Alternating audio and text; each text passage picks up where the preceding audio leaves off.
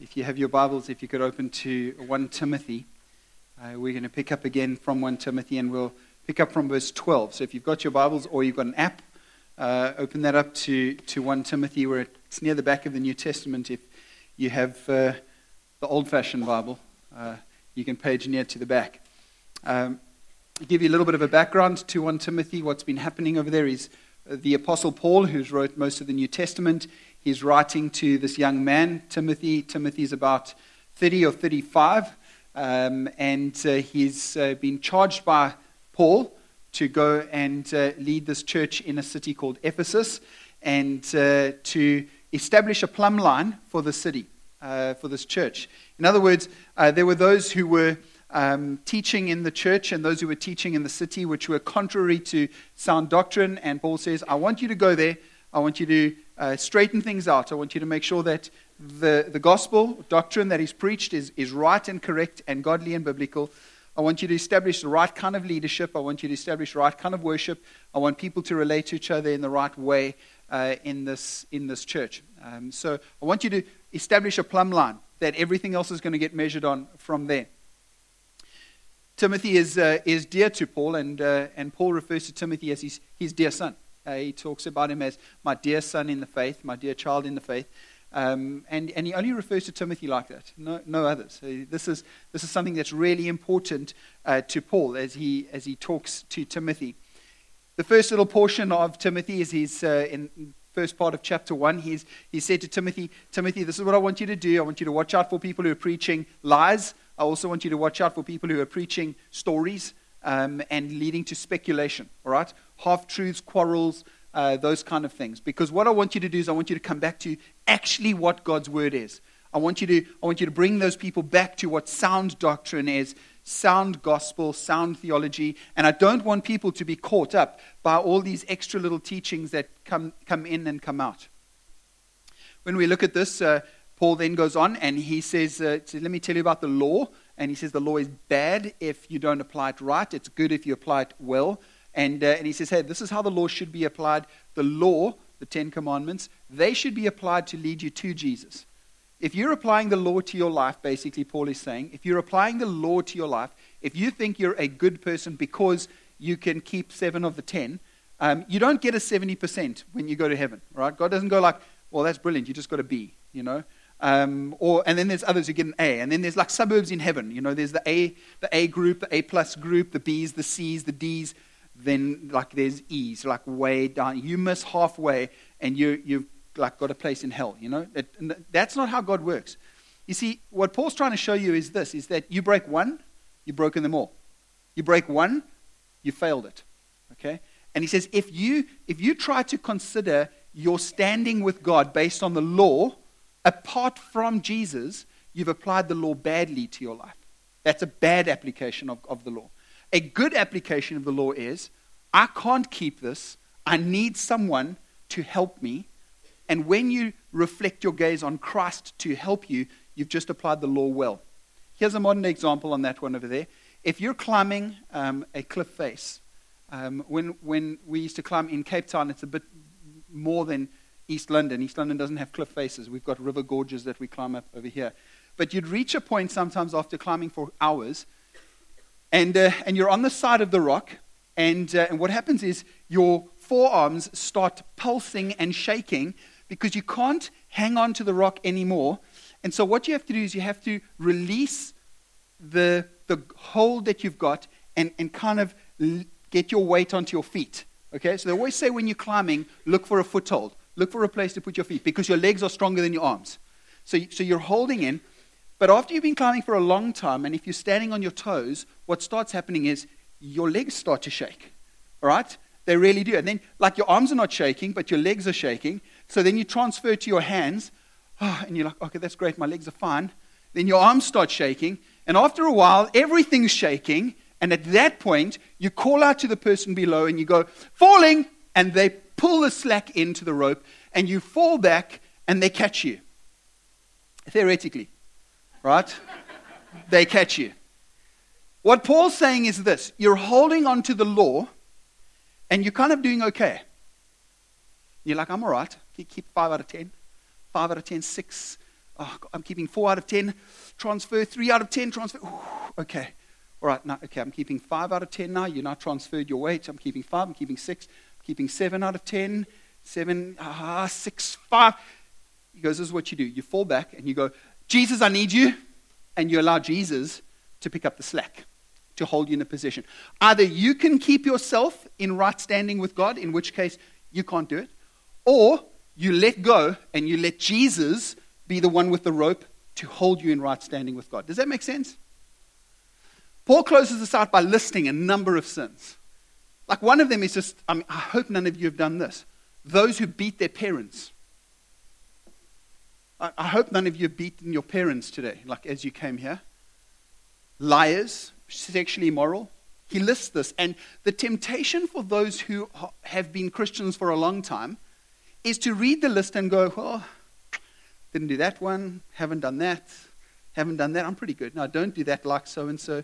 Enslaver. Can't remember the last time I put somebody into slavery, except when I bought those Nike shoes of mine that slaves are busy making. No, not Nike. I'm not saying anything about Nike. In case someone hears that, we can take that out of the message.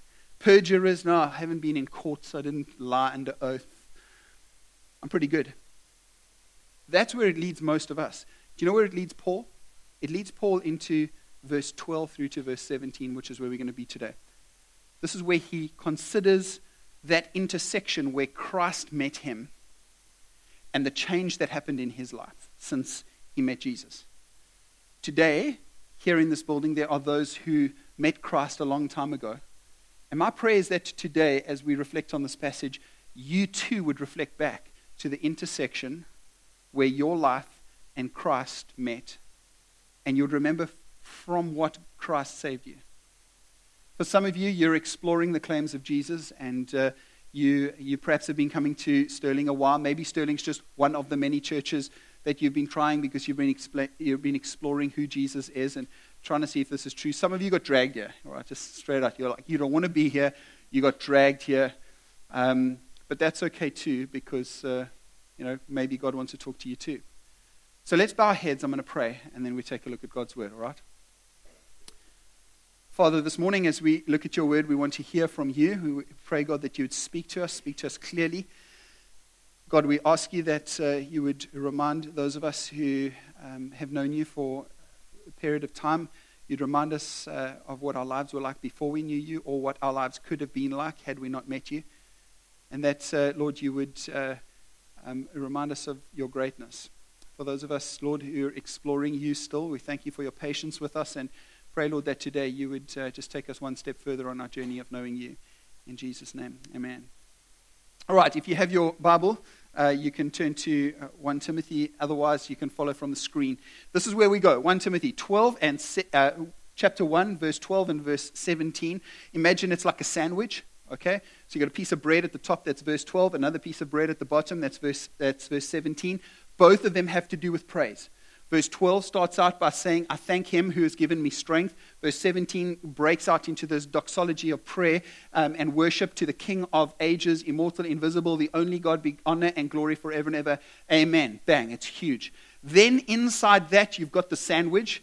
2 other slices of bread in there. Here's another one, verse 13. But I received mercy. And then again, verse 16. But I received mercy again. Okay, so you've got these 4 slices of bread, and in that you've got the meat of what's going on. So verse 12, I thank him who has given me strength. It starts out here, Jesus is the one who gave me strength. I couldn't hold on in my own strength. He gave me strength. I thank him who gave me strength. Christ Jesus our Lord, because he judged me faithful. And I want you to just see that word faithful. Faithful, then drop down a little bit and you'll see unbelief just before verse 14. Drop underneath that, you see faith again. Drop underneath that, you see trustworthy again over there. Drop down again to the end of verse 16. A couple of words back, you'll see believe over there. All of those words, faith, faithful, trustworthy, believe, they actually all come from the same root word. And the root word is where we get the word faith from. It's faith. And really what we need to catch hold of over here is when God's word says, for God so loved the world that he gave his only son, that whoever believes in him, same word, it's the same word that we get faith from, whoever believes in him, it's not talking about an academic belief, all right? It's talking about a practical engagement with what you believe. So, I believe in bacteria and viruses. Do you? All right, just quickly show of hands. Who believes that there are such things as bacteria and viruses? And some of you are like, whoa. So, where's this one going to go? This is not a trick question. Just like, do you or yes? Yes. Okay, right. This side believe in them. Woo, you guys don't. All right? You know what's really funny over here? You all believe in an academic belief of viruses and bacteria. If you were a Chinese church or a Japanese church, I would say, how many of you believe in bacteria and viruses? And you'd all put your hands up, and I wouldn't be able to know who's speaking because all of you would have your mouths covered with masks. Right? That's because they're fully engaging with what they believe. You believe in viruses, you believe in bacteria, but you don't have a problem sneezing into your hand and then shaking somebody's hand with the same hand. Right? Right? And you know the reason why those peppermints in the restaurants have got plastic wrappers over them, hey? Yeah. There's a reason for that. You see, when God's word talks about this, actually what he's saying is faithful, unbelief, faith, they all come from the same meaning that if you believe in this, there's action that's required. Action required and action, a life of action means you do believe in it. If there's no life of action, it means you don't believe in it. That's simple. How do you know if you believe in Christ? Has there been action? Are you being active in your faith? Or are you passive? If you're playing a passive role in your faith, it means that you don't really have faith. An active role means that I'm actually practicing my faith. So, carry on. He says, because he judged me faithful, or he judged me worthy of having faith and fulfilling the call. Kind of like that. Good way to try to translate that. Appointing me to his service. Who appointed me? He appointed me. I didn't appoint myself. It's Christ who appointed me to this role.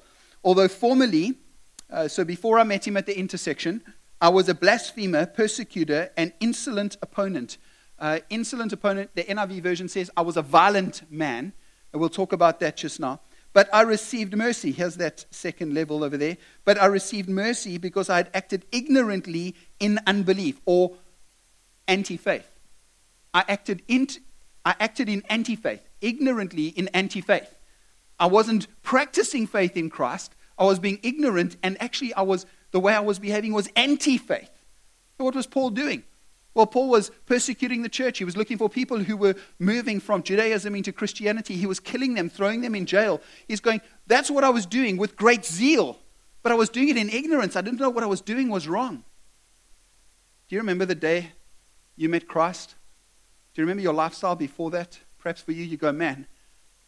And when I think back on that, I just think of how Jesus saved me and how I was acting in ignorance and unbelief and how my lifestyle just so dishonored him and it hurt people and hurt me. I remember maybe you were a violent person. Maybe you hurt people. Maybe you abused your employees. Maybe you abused relationships. Maybe you really hurt people. Perhaps for you, you were even an alcoholic or a drug addict or a murderer. You went to prison and served time for that even and came out from that. You remember who you were before. Paul goes, I'm so grateful, this mercy that just flowed over me because I acted in unbelief, ignorance. It doesn't mean only ignorance, and we're accountable for all of it, whether we know it or whether we don't know it. We're all held accountable for the way that we live our lives. Verse 14, and the grace of our Lord overflowed for me with the faith and love that are in Christ Jesus. I love this picture. We've seen this before. When you watch the news and there's a flooding somewhere in the world, you watch a river burst its bank. And as it bursts its bank, it kind of flows out into the suburbs, and some houses get washed away, and there's mudslides, and you see the destructive force of water as it bursts the banks. Paul's saying, this river of mercy and grace from Christ burst its banks for me. And it washed away everything that was ignorant, everything that had a root in unbelief, everything that was rooted in violence and persecution, and instead it left the seedbed for what would become this appointment to grow out of it. It's not a destructive breaking of the banks, but it's a beautiful breaking of grace and mercy, these banks that broke open over my life. The saying, verse 15, Paul starts out the saying, there's 5 of them, trustworthy sayings that he speaks about in 1 Timothy, 2 Timothy, and Titus. This is the first one. He says the saying is trustworthy or full of faith. All right? Same thing, trustworthy, full of faith. It is, you can trust this. You can actively do something with this saying. And deserving of full acceptance personally, you have to accept it or you don't. And here it is, that Christ Jesus came into the world to save sinners, of whom I am, if you have the NIV, the worst. If you have the ESV, it says the foremost. Christ Jesus came into the world to save sinners, of whom I am the worst. And there was a day in history when Jesus was born. Everybody knows it. You can take it back. There was a day. Bang. There was a day in history where Jesus came into the world. But there was also a day in your life, if you know Jesus, I want to remind you of this. There was a day when Christ Jesus came into your world. Remember that day? It could have been perhaps a camp, a youth camp that you were at. It could have been a church service, a sermon that you came to. It could have been perhaps a colleague at work who explained the gospel to you for the first time. It could have been your parents. It could have been a child. But there was a day when Christ Jesus broke into your world, and for the first time you realized he's come to save sinners, and you remembered, and this thought opened up to you, I'm probably the worst. You don't have to respond, but do you remember that day? Because it seems that the longer you follow Christ, the more at risk we are of becoming self-righteous. See, Paul lists all these sins, and when I'm reading those sins, I'm going, well, I'm glad I'm not that, and I'm glad I'm not that, and I'm guessing I'm not the only one. That we read those, I didn't do that, I didn't do that, I didn't. And if we did do it, we're like, oh, I did do that. I thank you, Jesus, that you forgave me, and I didn't do that, and I didn't do that, and oh, thank you for your forgiveness there, and I didn't do that, and I didn't do that. What's interesting is Paul's thought goes back from reading that list. He doesn't look at it and go, well, I didn't do that, I didn't. He goes, Christ Jesus came into the world to save sinners. Let me look at that list again. I'm the worst. I'm the worst. But, next slice. I received mercy for this reason. I received mercy for this reason in the past. I was the worst of sinners. And I received this mercy for this reason, future tense as well, that in me, as the foremost, the worst, Jesus Christ might display his perfect patience as an example to those who were to believe in him for eternal life. So, for this reason, that I was the worst of sinners, Christ showed me mercy. But also, for all those who would ever believe, Christ chose me to become the pattern of how he shows mercy to people. That even if you are the worst of sinners, Christ's mercy is still big enough for you. So you sit here today and you go, Pastor, great message. I really appreciate it. This is my once in 10-year visit to church. If only you knew my life, you would know that not even Jesus could save me. You just need to know that me hanging on that rope, I've jumped off and hung onto that rope so many times that you need to know that if I jump again, it'll snap. I'll die. It'll be gone. I want you to know that what God's word is saying is this, is that there is no sin, there is no life of sin that is too big for the mercy of God. Nothing. And he just wants to remind you of that. Matt, you don't understand. You know, I gave my life to Christ, grew up, man, I just slipped away. I've been so far away from church. I've made such bad decisions in my life. You just don't understand. You don't understand. If I had to come back to Jesus now, the rope would snap. So I'll just keep holding on until I just can't anymore. The question is, why? Why would you do that? Lean back into him and let him hold on to you. He says, man, I just want you to look ahead. I'm the pattern. Because I'm the very worst. Not only did I sin against my family, etc., but I persecuted the church. I mean, what could be worse than that, Paul thinks? What could be worse? He's like, cut out. I'm the cut out pattern for every other person who comes to know Christ after that. And in case you think that you're like really good, let me remind you of what Paul says. He says, I just want you to know that I'm a Pharisee of Pharisees. I'm a Jew of Jews. With regards to the law, faultless. I mean, there are not many people who can claim that. I'm perfect. I was perfect. People who looked at me went, that guy's perfect. We want to be like him.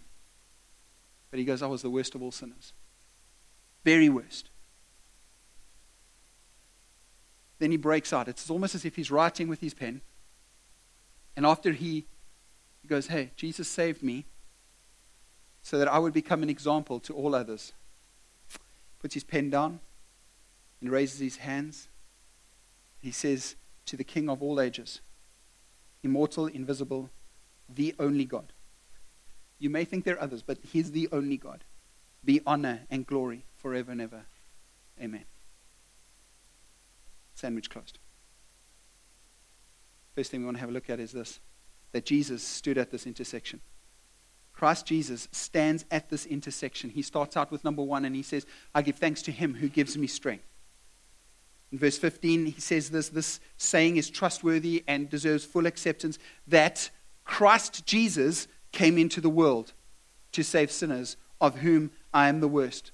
I want to show you something because there's a lot of conversation that goes around this. There's a lot of, you kind of hear circles talking about this. It's that speculation thing that Paul's encouraging Timothy to do away with. And it's like, well, how can you worship Jesus? That wasn't his real name. I mean, Mary didn't say, Jesus, come here, because Jesus is English. You know that. And you know that Mary didn't speak English. Does everybody know that? Right? And you do know that she wasn't European either. Did you know that? She was a Jewish lady. And so, we got like, what, really? Yes. So where did we get that from? Well, I just want to tell you, this is where we got it from. Christ is English. The New Testament is written in Greek. Christ is English for a Greek word, Christos. Right? That's it. Christos is a translation of a Hebrew word, Messiah, Mashiach. We're English, Mashiach. Right? English, Christ, Greek, Christos.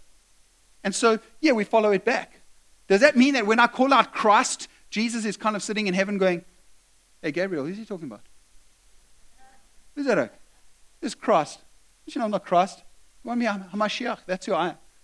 He says, no, Jesus, you know what?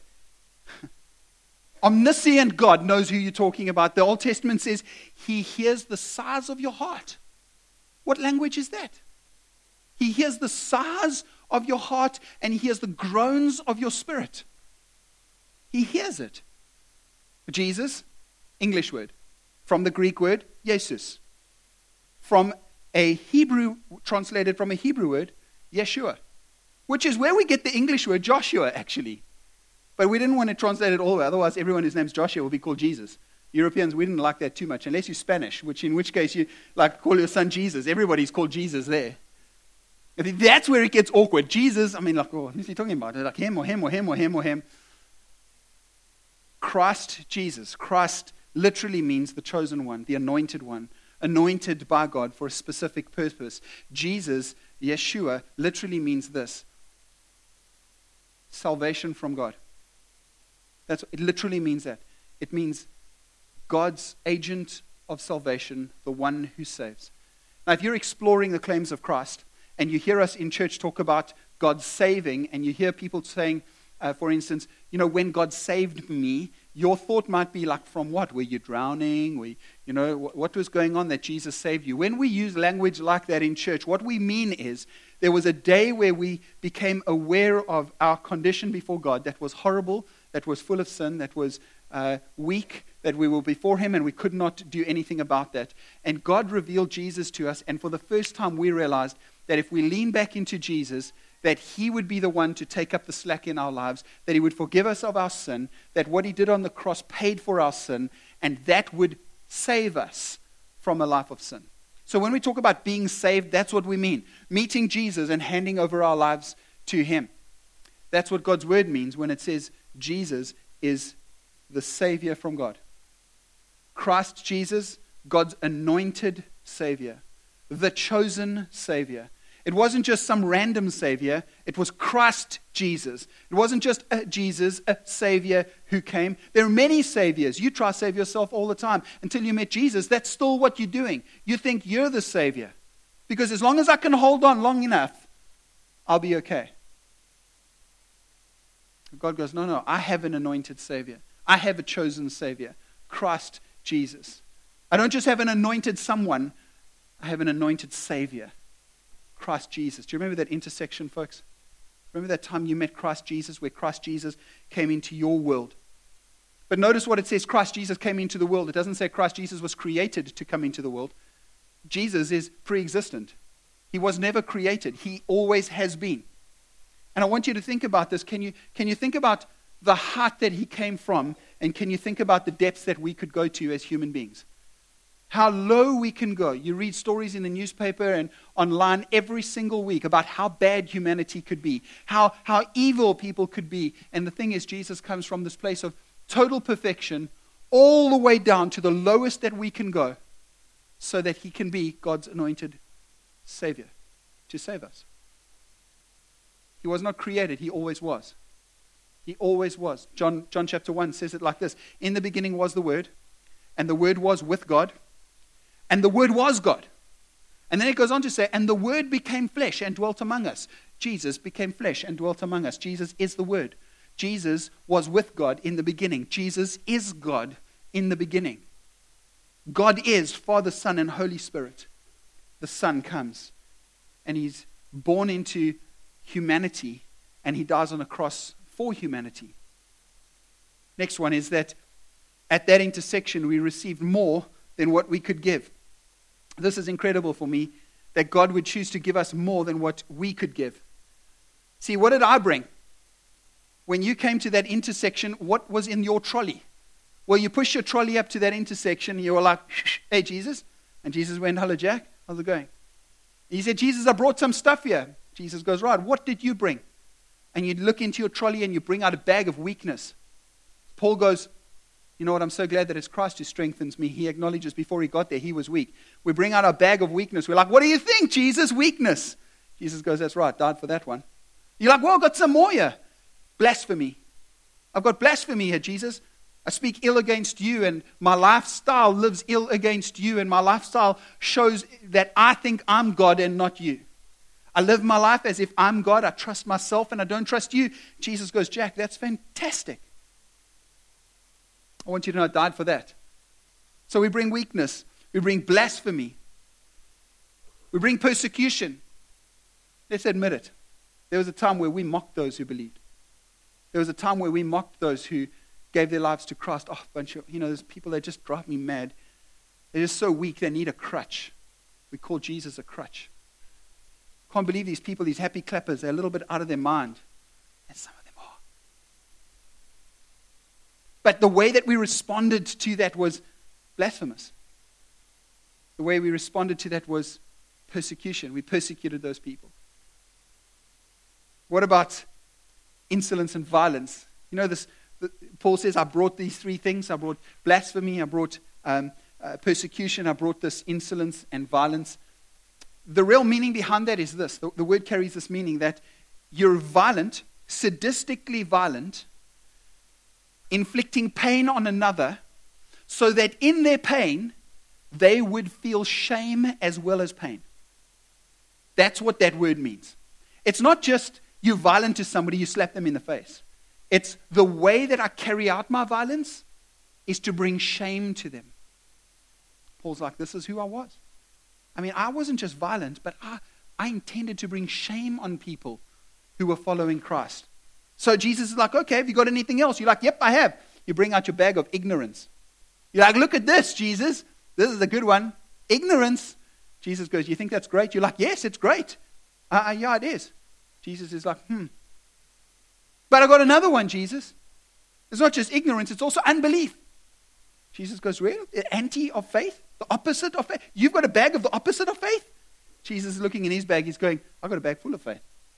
And see, we're going to sort that one out as well. And you go, Jesus, one more. I got a bag, it was very difficult for me to separate this one, Jesus. You could separate it into different categories, Jesus, but actually it's a whole bag. So I just lumped it all together. You can separate it if you like. It's called sin. It's sin. I didn't know, because some of the stuff is bad. I know I hurt you. Some of the stuff is oh, who cares? Some of the stuff in here is me trying to prove how good I am, but your word says I can't, but I kept on trying to do it, so I guess it was sin as well. But you can sort it all out. Jesus goes, okay.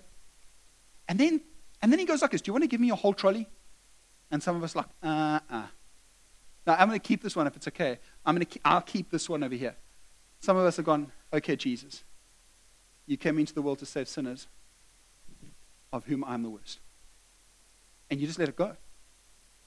And then Jesus is like, come here, let me show you what's in my trolley. Let me show you what's in my trolley. And he Paul unpacks what's in Jesus' trolley, strength. Thank God that Christ Jesus strengthens me. Philippians chapter 4 and verse 13. I can do all things through Christ who strengthens me. I can do all things through Christ who strengthens me. There's an appointment. You appointed me to something. Ephesians chapter 2, verses 8 through to 10, but specifically 10 says that before the world was created, God looked ahead and he knew that Jack would live. And God's going, I'm going to create a purpose for Jack. There's this divine destiny that I have for Jack. And I'm going to create that destiny, God shapes it, before you even were born. Then God shoots across, brings Jesus into the world, boom, Jesus dies on the cross. 2,000 years later, it's 2014. Jack's been born, he's 20 years old now, and Jack hears the gospel for the first time, maybe the 6th, maybe the 10th time. But at this time, it's like the intersection just happened. And at this time, Jack's eyes are open and he goes, man, Christ Jesus came into my world to save me because I feel like I'm the worst of all sinners and he can save me from that. And he responds and he gives his life over to Christ. He hands over the steering wheel. And God's like, now you see this thing? Before the world was created, I created this for you. Question. That's purpose and fulfillment. The question you have to answer is, apart from Christ, can I still experience what God has purposed for me? Can my life still have purpose? See, apart from Christ, he might still have a great house, have a great car, marry a beautiful wife, have fantastic children, have a great job, have a wonderful life. But has he experienced what God created him for? Because in Christ, you experience that. Outside of Christ, he's not going to experience that. So he's going to be running after meaning for the rest of his life. He's going to try to find something to satisfy only what God created for him. Man, you need Jesus to fulfill that. This appointment.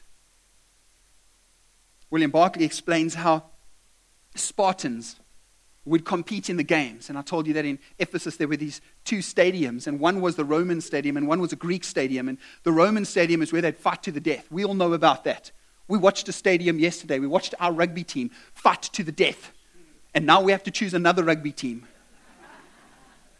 And then there was the Greeks, and the Greeks, for them it would be sport, like the Olympics. We've been watching that as well. And you would compete in the Olympics, and if you won, you got a little wreath around your head, like the flowers around your head.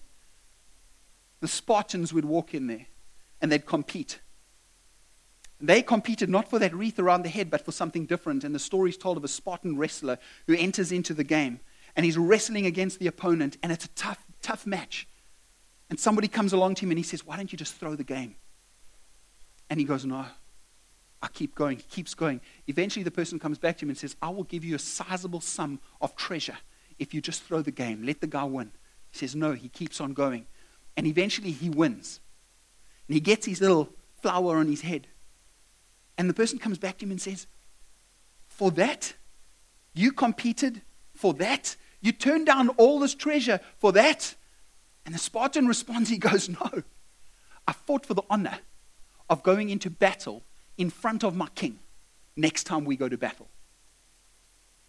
You see, the Spartans, when they competed in the games, the winner got the privilege of standing in front of the king when the king led the troops into battle.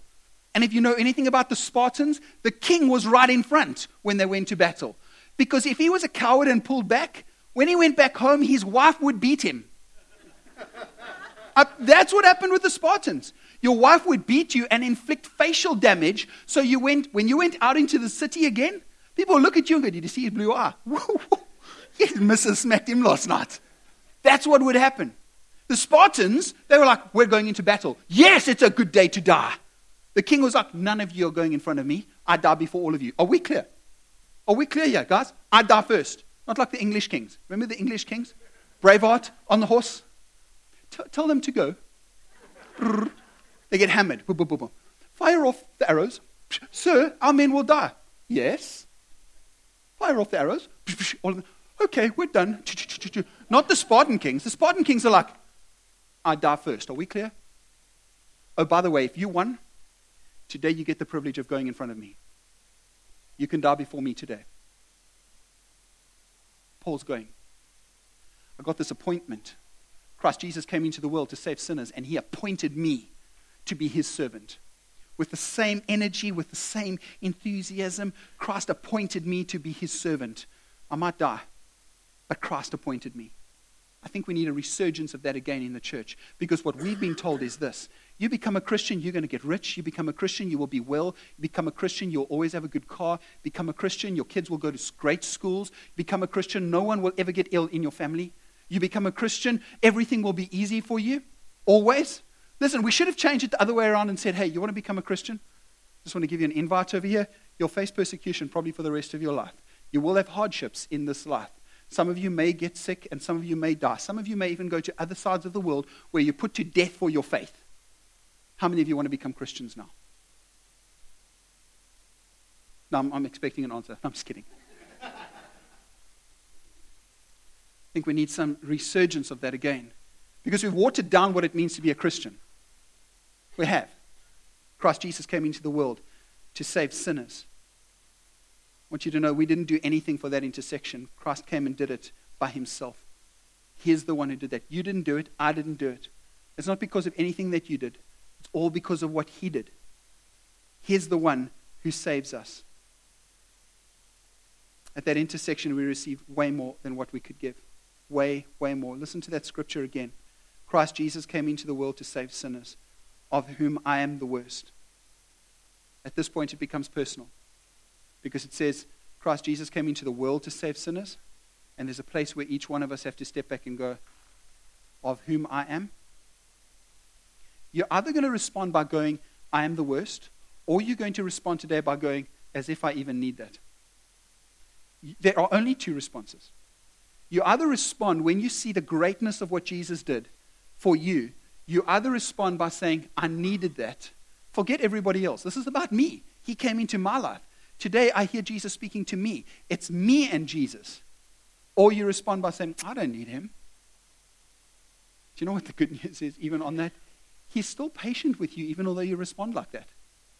The bad news is I don't know how much longer. Just don't. Just make sure that when you let go, when you can't hold on any longer, and you're letting go, just make sure that you've repented of your sin and you're hooked into Jesus. Because if you let go and you've not done that, you're in deep, deep trouble. At this point, we realize that all comparison is just futile. There's no more pride anymore. There's no more competition. I'm not trying to be better than the next person. Question: do we talk about our past enough? Do we talk about this with others? Do we tell others about who we were before? Do we respond to others and go, hey, I just want you to know Jesus came into my life. Man, I was a scumbag before I came to know Jesus. I was rotten before I came to Jesus. Or do we paint a picture that just says, you know, Jesus is really lucky that I came to know him. Because I was really a great person. I mean, I don't want to brag, but to be totally honest with you, I'm really a good person. And Jesus is actually quite fortunate to have me on his side. Because while we might not say that, often we live like that. Paul's reminding us, come back to that intersection and recognize that Christ Jesus came into the world to save sinners, of whom we are the worst.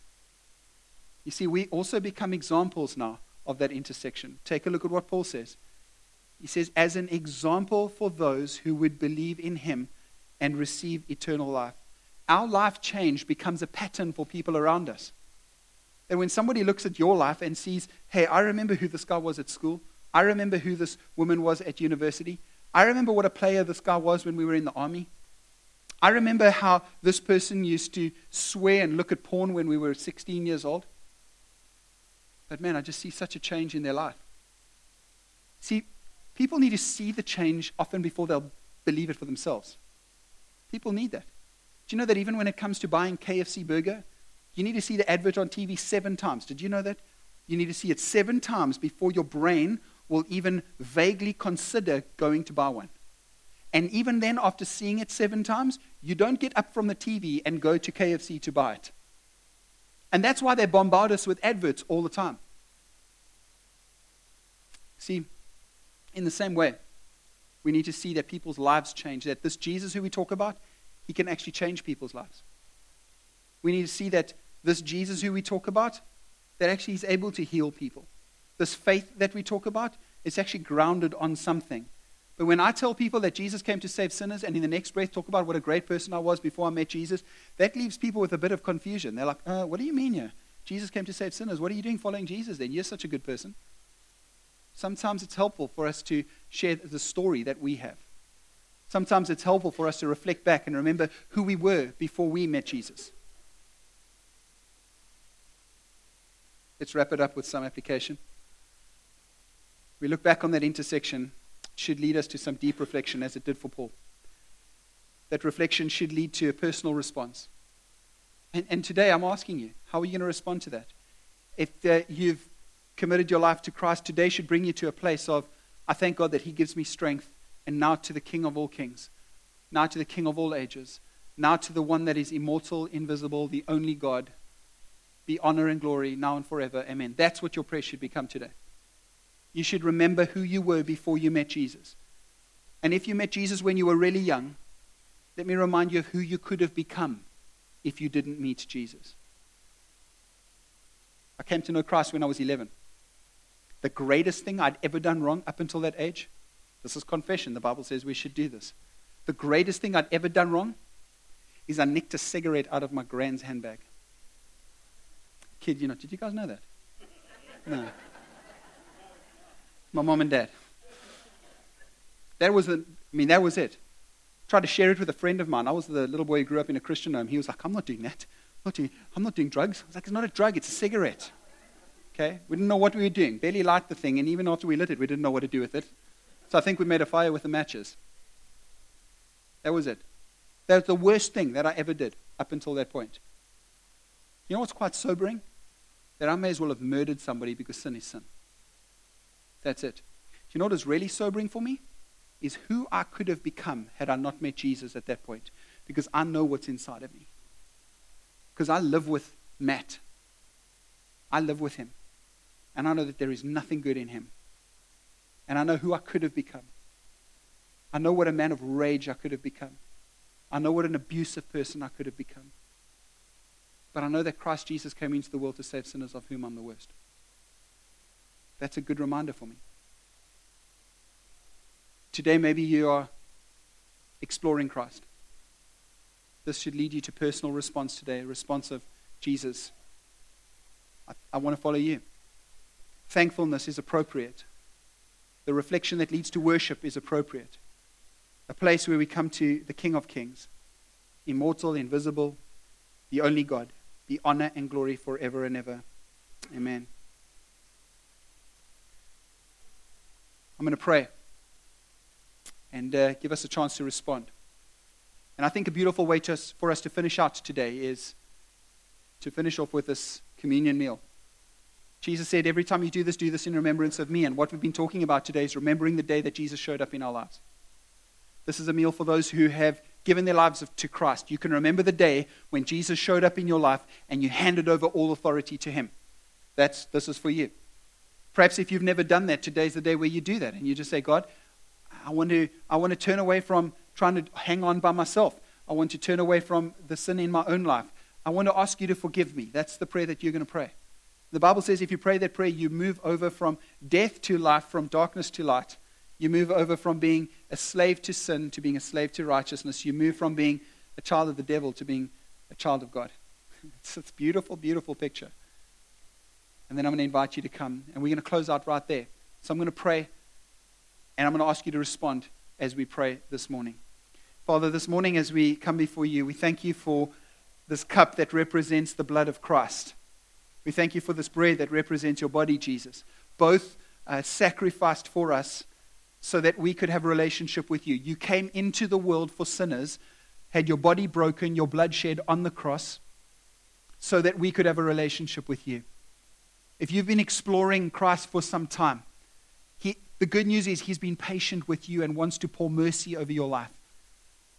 Today, would you respond? Would you respond and say, Jesus, would you forgive me?